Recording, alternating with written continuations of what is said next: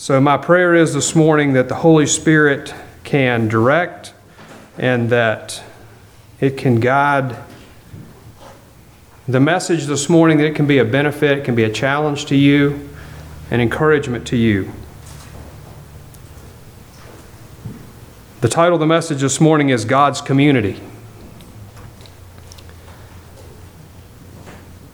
You, in some ways, inspired me about this message Wednesday night, a week and a half ago, when we were sitting here discussing the church.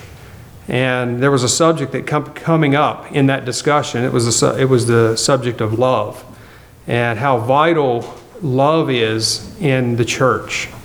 And so I wanted to just lay that out there at the beginning. Because I think it's important to this idea of what we're talking about this morning. So in Genesis chapter 1, God says some things about the creation of humans. In Genesis chapter 1, verse 26, "And God said, Let us make man in our image and after our likeness, and let them have dominion over the fish of the sea, and over the fowl of the air, and over the cattle, and over all the earth, and over every creeping thing that creepeth upon the earth. So God created man in his own image. In the image of God created he him, male and female created he them.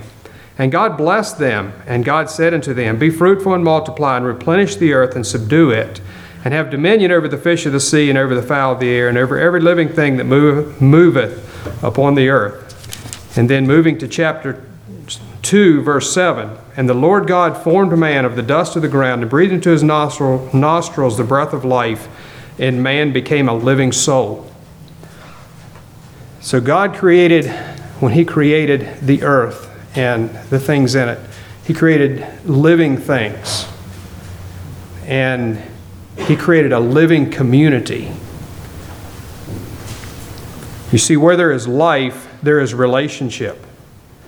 And we have relationships with things, with other living things that are not human. And God talks about that in these verses. He talks about us having dominion over those things, but also there's a relationship there. And, our level of interaction is different.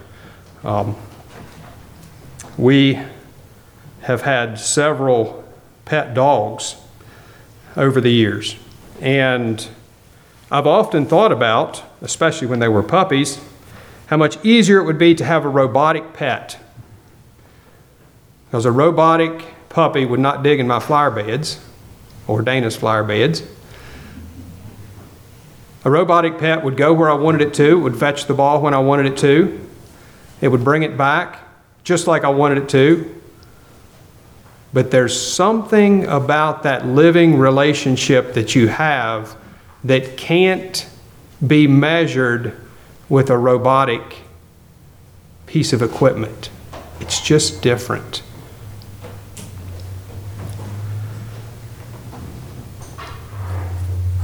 A community is a social unit with commonality such as norms, religion, values, customs, or identity. But you see, we were made special in that creation. And that specialness was that we were made as part of a community with God. We bear His image. We have an identity with Him in bearing His image.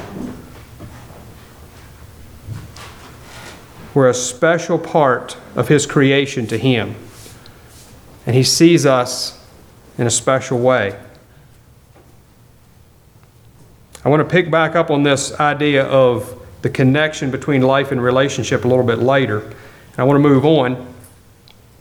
Further down in Genesis chapter 2 it says, "And the Lord God said, It is not good that man should be alone. I will make an helpmeet for him. And the rib which the Lord God had taken from man," now jump to verse 22 from verse 18, "And the rib which the Lord God had taken from man, He made a woman, and brought her unto the man. And God said, This is now bone of my bones, and flesh of my flesh. She shall be called woman, because she was taken out of man. Therefore shall a man leave his father and mother, and shall cleave unto his wife, and they shall be one flesh. And they were both naked, the man and his wife, and were not ashamed." So we often think about this as God's institution of marriage. And it was an institution of marriage. But when God said, "It is not good for man to be alone," He was speaking about something that was more than marriage. He was talking about a human community. And marriage was the foundation of that human community. So God's design, God said it was not good for man to be alone. He wanted man to have that human community that he could live with and interact with. And then marriage was the place where children would be born and children would be raised and children would be taught how to relate to community. And as they were taught how to relate to community, then they would go out into the community, and the way that they related to other people would be the way that that community was established and the quality of that community. So that was part of God's design in creation. Now I'd like to talk a little bit about self-destruction. The human tendency to be selfish destroys community. After Adam and Eve sinned, Adam must have forgotten that she was bone of his bone and flesh of his flesh. Because when God came to him and approached him about his sin, he said, "It's not my fault, God, it's hers." And he distanced himself.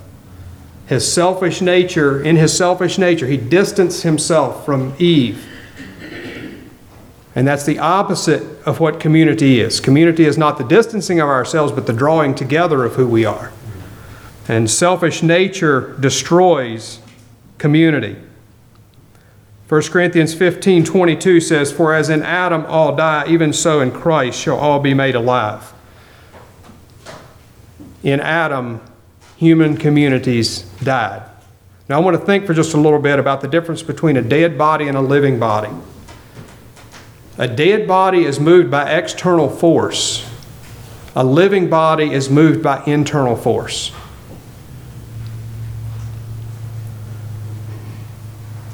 So a dead community is a community that has to be coerced or forced to cooperate in a certain way. There has to be some kind of external pressures that bring together the actions of the community.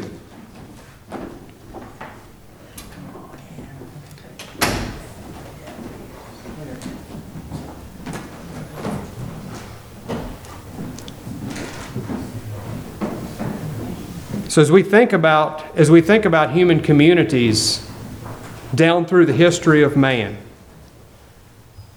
communities have always operated with some form of government, some form of external government that controlled or at least organized the behavior of that community. And religions outside of the original Christian model also worked in coordination with government force.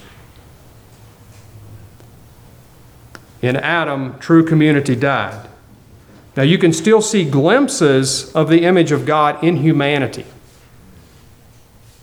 It's not that the image of God is totally gone, but rather that what God created to be good and to draw together and to meet needs and to even express Himself in a more complete way is dead, because there's a lack of internal life that God initially placed in humanity to give direction and strength to the human community. Now I want to move on a little bit and talk about God's desire for community. So in Genesis chapter 12, God called Abraham. God called Abraham not just for Abraham's sake, but rather to do something. Here's what He says. Now the Lord had said unto Abraham, Get thee out of thy country, and from thy kindred, and from thy father's house, into a land that I will shew thee. And I will make of thee a great nation, and I will bless thee, and make thy name great. And thou shalt be a blessing. And I will bless them that bless thee, and curse them that curse thee. and in thee shall all the families of the earth be blessed. And so in these verses, God calls Abraham out of his physical family, out of his physical place, and he says, I'm going to make a nation of you. He calls him from a physical thing to a spiritual thing. I'm going to, through you, all the nations of the earth, all the families of the earth will be blessed. So to establish a spiritual family, to establish a community, it wasn't just about getting Abraham out. It was about God starting a community of people who would be his special people.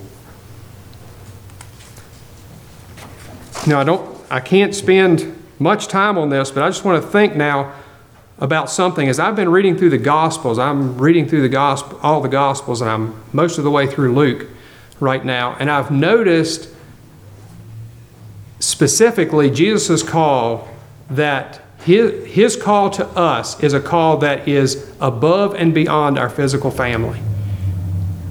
God is calling us to have a direct and close relationship with him, a spiritual relationship with him that supersedes the physical relationships that we have, the physical family that we have. Maybe I should say the physical family that we were born with. Similar to the call of Abraham.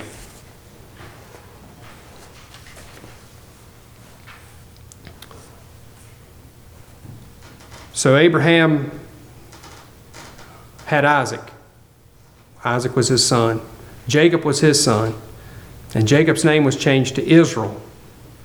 And out of Israel were God's chosen people. And this is what it says about Israel in Exodus 19:3. And Moses went up unto God, and the Lord called unto him out of the mountain, saying, Thus shalt thou say to the house of Jacob and to the children of Israel, Ye have seen what I did unto the Egyptians, and how I bare you on eagle's wings and brought you unto myself. Now therefore, if ye will obey my voice indeed and keep my covenant, ye shall be a peculiar treasure unto me above all people, for all the earth is mine. And ye shall be unto me a kingdom of priests and a holy nation. These are the words which thou shalt speak unto the children of Israel. And Moses came and called for the elders of the people, and laid before their faces all these words which the Lord commanded him. And all the people answered together and said, All that the Lord hath spoken we will do. And Moses returned the words of the people unto the Lord. So God is extending and initiating a covenant. He is saying, I want to make a covenant with you. I want to have a commitment with you that you will be my special people, and you will follow my laws, and you will be the community that I created you to be when you follow my laws. And the people said, everything that you've said, we will do. But God goes on to say in Deuteronomy 31 that while the law and the people of Israel expressed his desire, it didn't fulfill it, or it wouldn't fulfill it. And in Deuteronomy 31:16, it says this, And the Lord said unto Moses, Behold, thou shalt sleep with thy fathers, and this people will rise up and go a-whoring after the gods of the strange lands, whither they go to be among them, and will forsake me and break my covenant which I have made with them. So God is predicting, before they ever even enter the land of Canaan, he's saying that even though we've set this up and we've agreed to this covenant, the people are going to break this covenant with me. Daniel 9, verse 9, Daniel says from the land of, or from the city of Babylon, where the children of Israel were carried away, To the Lord our God belong mercies and forgiveness, though we have rebelled against him. Neither have we obeyed the voice of the Lord our God to walk in his laws, which he set before us by his servants the prophets. Yea, all Israel have transgressed thy law, even by departing, that they might not obey thy voice. Therefore the curse is poured upon us, and the oath which is written in the law of Moses, the servant of God, because we have sinned against him. And so Daniel is saying now, after the fact, after Israel walked away from God, after they experienced the consequences of that, and they're their nation, their people, their community was destroyed, he said, it's because we didn't keep the covenant. It's because we didn't keep our commitment with God. It's because we didn't do what he asked us to do. The New Testament tells us why it wasn't successful. In Romans 8, verse 3, it says that what the law could not do, and that it was weak through the flesh.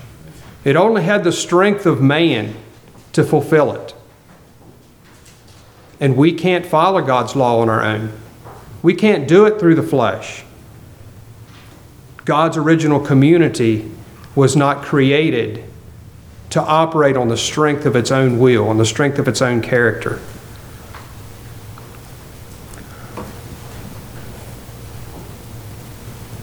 I want to move on now to the church, God's community. It's a quotation in Hebrews from Jeremiah 31 through 34. I'm going to read it from Hebrews. It's almost a direct quote. For finding fault with them, he saith, Behold, the days come, saith the Lord, where I will make a new covenant with the house of Israel and with the house of Judah, not according to the covenant that I made with their fathers in the day when I took them by the hand to lead them out of the land of Egypt, because they continued not in my covenant, and I regarded them not, saith the Lord.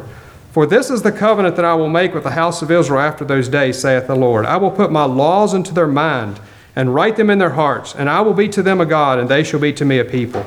And they shall not teach every man his neighbor and every man his brother, saying, Know the Lord. For all shall know me, from the least to the greatest. So God's saying, I'm going to make a new covenant. Even while the old covenant was there, he said, I'm going to make a new covenant with the house of Israel.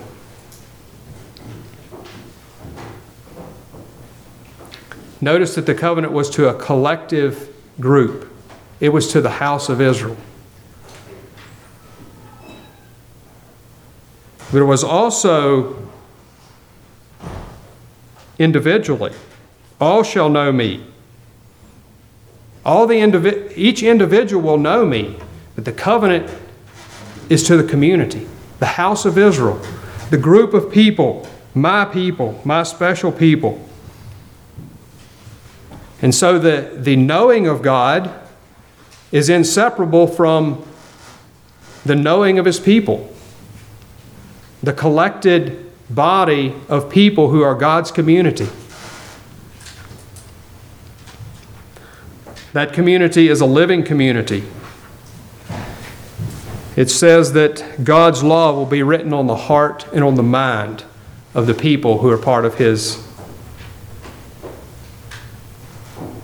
community. What is the life of God? What do we need to experience life from God? John 20, verse 20. This is Jesus speaking. When he had said this, he showed them his hands and his side. And then the disciples were glad when they saw the Lord. So Jesus said to them again, Peace to you. As my Father has sent me, I also send you.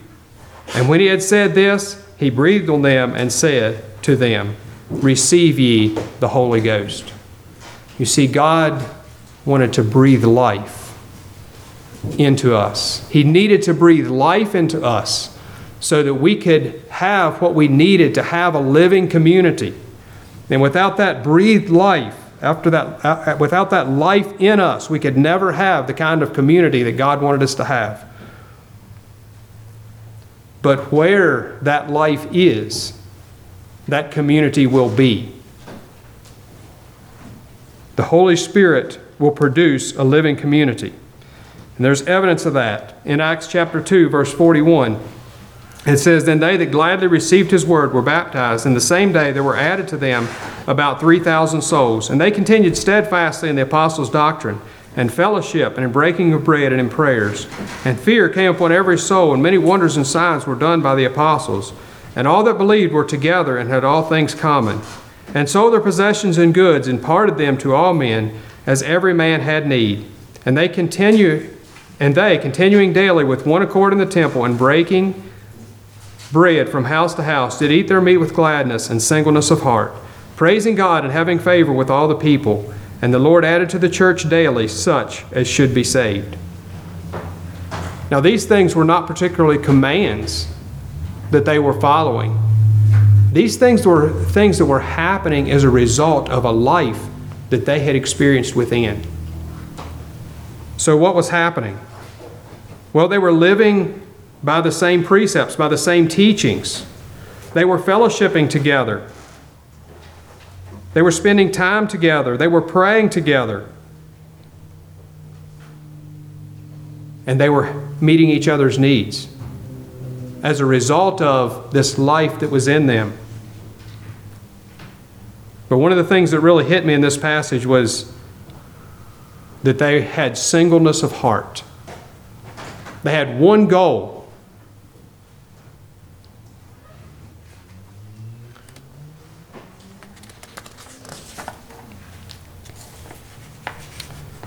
The Spirit gives us life. God's Spirit gives us life. And the fruit of that Spirit is self-sacrificing love. And that's a relational motivation. That's a motivation that comes up from within us to draw people together, to bring people together, to bring the community of the church together.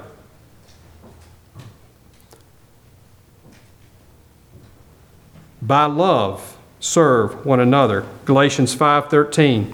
For brethren, ye have been called into liberty, only use not liberty as an occasion to the flesh, but by love serve one another. For all the law is fulfilled in one word, even in this, thou shalt love thy neighbor as thyself. But if ye bite and devour one another, take heed that ye be not consumed one of another. This I say then, walk in the Spirit, and ye shall not fulfill the lust of the flesh. So it's telling us there that it's going to be through walking in the Spirit, walking by the life that God has given us, that we're going to be able to have this kind of love for one another. That we're going to be able to, by love, serve one another. In John 13:34, Jesus said, a new commandment I give to you, that ye love one another as I have loved you, that ye also love one another. What kind of love was that? That was a self-sacrificing love. Jesus sacrificed himself for his disciples, for his followers, and for all the world. And then the next verse is, by this shall all men know that ye are my disciples, if ye have love one for another. And so Jesus connects this idea of how he loves his disciples to that being between us, that kind of love being between those who follow him, his disciples, and it drawing them together. And that drawing together, collective drawing together, is going to express something that's going to show people that we are walking with Jesus, that we are following him.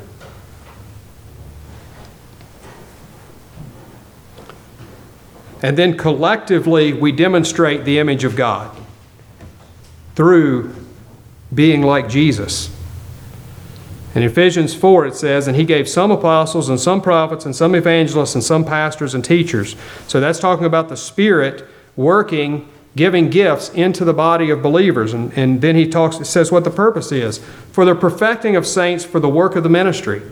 Now, if you're looking at a King James Bible, you'll see that there's a comma in between, for the perfecting of the saints, for the work of ministry.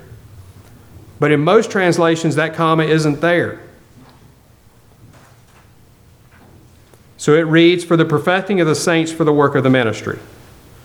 So those gifts are given to people who are teachers, pastors, etc., so that it can equip the people who are part of the church, the members of the body, to do the work of ministry. So you are to do ministry, and you're to be equipped by the gifts that are given into the church. And then it goes on to say that the reason for that, for the edifying of the body of Christ. So each one of you, as part of the body, has a place to play in edifying the whole. Till we all come into the unity of the faith and of the knowledge of the Son of God, unto a perfect man, and to the measure of the stature of the fullness of Christ, that we henceforth be no more children, tossed to and fro and carried about by every wind of doctrine, by the sleight of men and cunning craftiness, whereby they lie in wait to deceive. So I want to go back to verse 13 just a little bit and say that the idea is that we would be matured and strengthened and grow in Christ and become more like Jesus. that all of us, that would be happening in all of us, and it would be happening through the collective body of the church, through the community, through God's community. But speaking the truth in love may grow up into him in all things which is the head, even Christ, from whom the whole body fitly joined together and compacted by that which every joint supply, according to the effectual working in the measure of every part, maketh the increase of the body unto the edifying of itself in love. This I say therefore, and testify in the Lord, that ye henceforth walk not as other Gentiles walk, in the vanity of their mind, having their understanding darkened, being alienated from the life of God through the ignorance that is in them, because of the blindness of their heart. And so it's only through the life of God that we can experience the understanding of who God is and what the community that God wants should look like.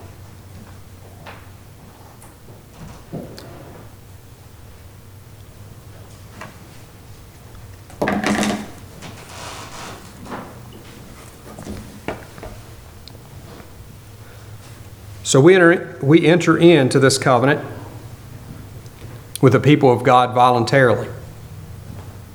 The call of the gospel is a call to voluntarily follow Jesus, to be his disciple and to take up the cross voluntarily. It's not something that that we're forced into. It's something that happens because of a change that happens within us. And then it flows out of us as a result of that change.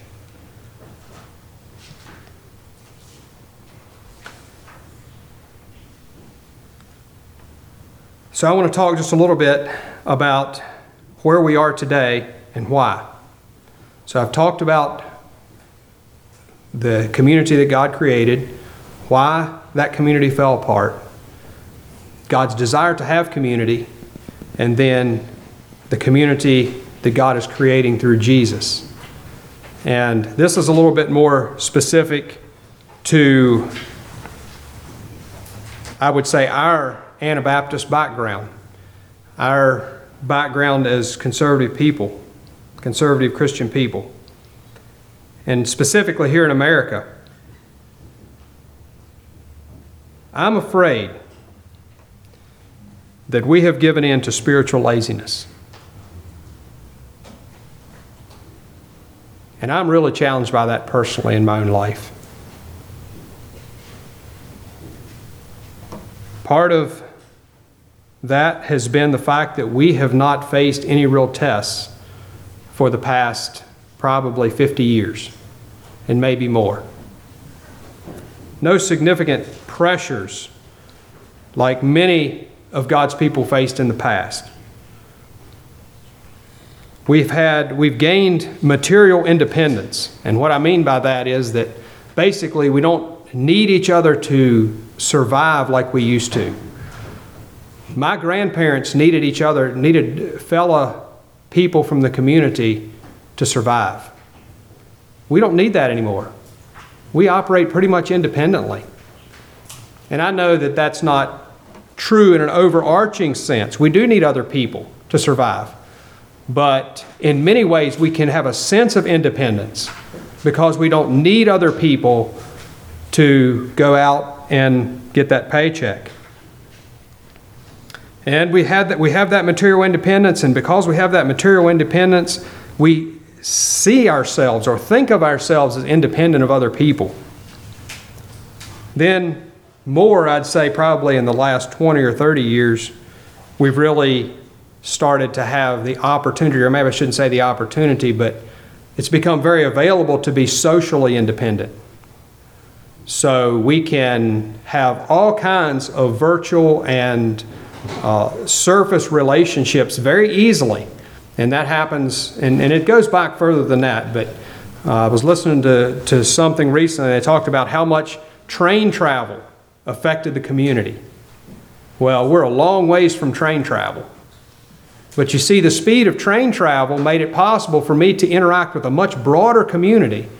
And so I interacted with this broad community, and I had a lot of surface relationships, but I didn't have the real deep relationships that I needed to really develop who I was as a person.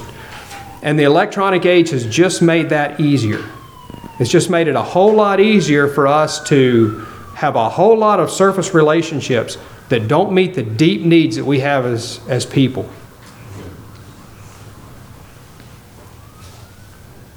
And that has affected us as churches because we don't recognize how important the relationships that we have in the local body are, the relationships we have with one another here in our congregation. And we are in danger, I believe, of losing something that is vital to what it really means to be Christian.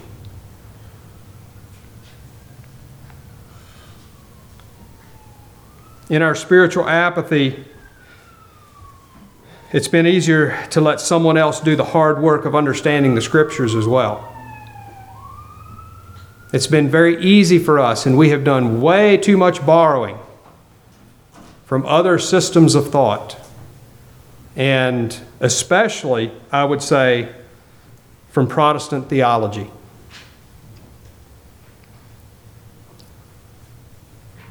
And that is swiftly eroding the living community that the early church and the early Anabaptists stood for through persecution. Now, I don't know if you agree with me about that, but I hope that this can be a challenge to us, as it has been to me, a challenge to all of us, to really think about, what do I really believe and where did it come from?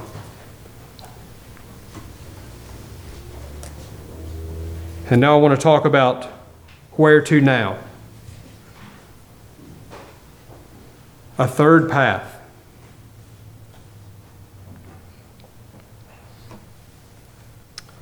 Not the path of secularism, not the path of Christendom. There's a third path. And unless our generation goes back to the Word of God and pursues God and a relationship with Him with all of our heart, we will lose brotherhood. Unless we do that, we will lose brotherhood. Because if we become independent, if we allow ourselves to become independent, we will no longer be a brotherhood in our hearts. And I'm afraid we're already heading in that direction unless we seriously think about where we're going. You see, the real contention of the reformers back in the 1500s was over what church should be. It wasn't really over baptism, even though baptism played a big role. It really wasn't over that. It was about what church should be. The reformers wanted to reform the old Catholic Church with the Bible, and the radicals, who were the Anabaptists, wanted to build a new church from the Bible. So they wanted to take the Bible and they wanted to build a new church. The early Anabaptists believed that the church was a love-motivated community that sprang out of a vital relationship with the living Word. They didn't believe it was just doing what was in this book. They believed that they were going to meet a person named Jesus Christ, and that was going to change the way they lived. And it was going to set them on a course of love that would bring them together with other people who also had that love in their hearts. And they were going to be a community of people who believed in God and were going somewhere together. The early church demonstrated that kind of community. And my question to us is that our reality? Are we living the kind of thing that they demonstrated?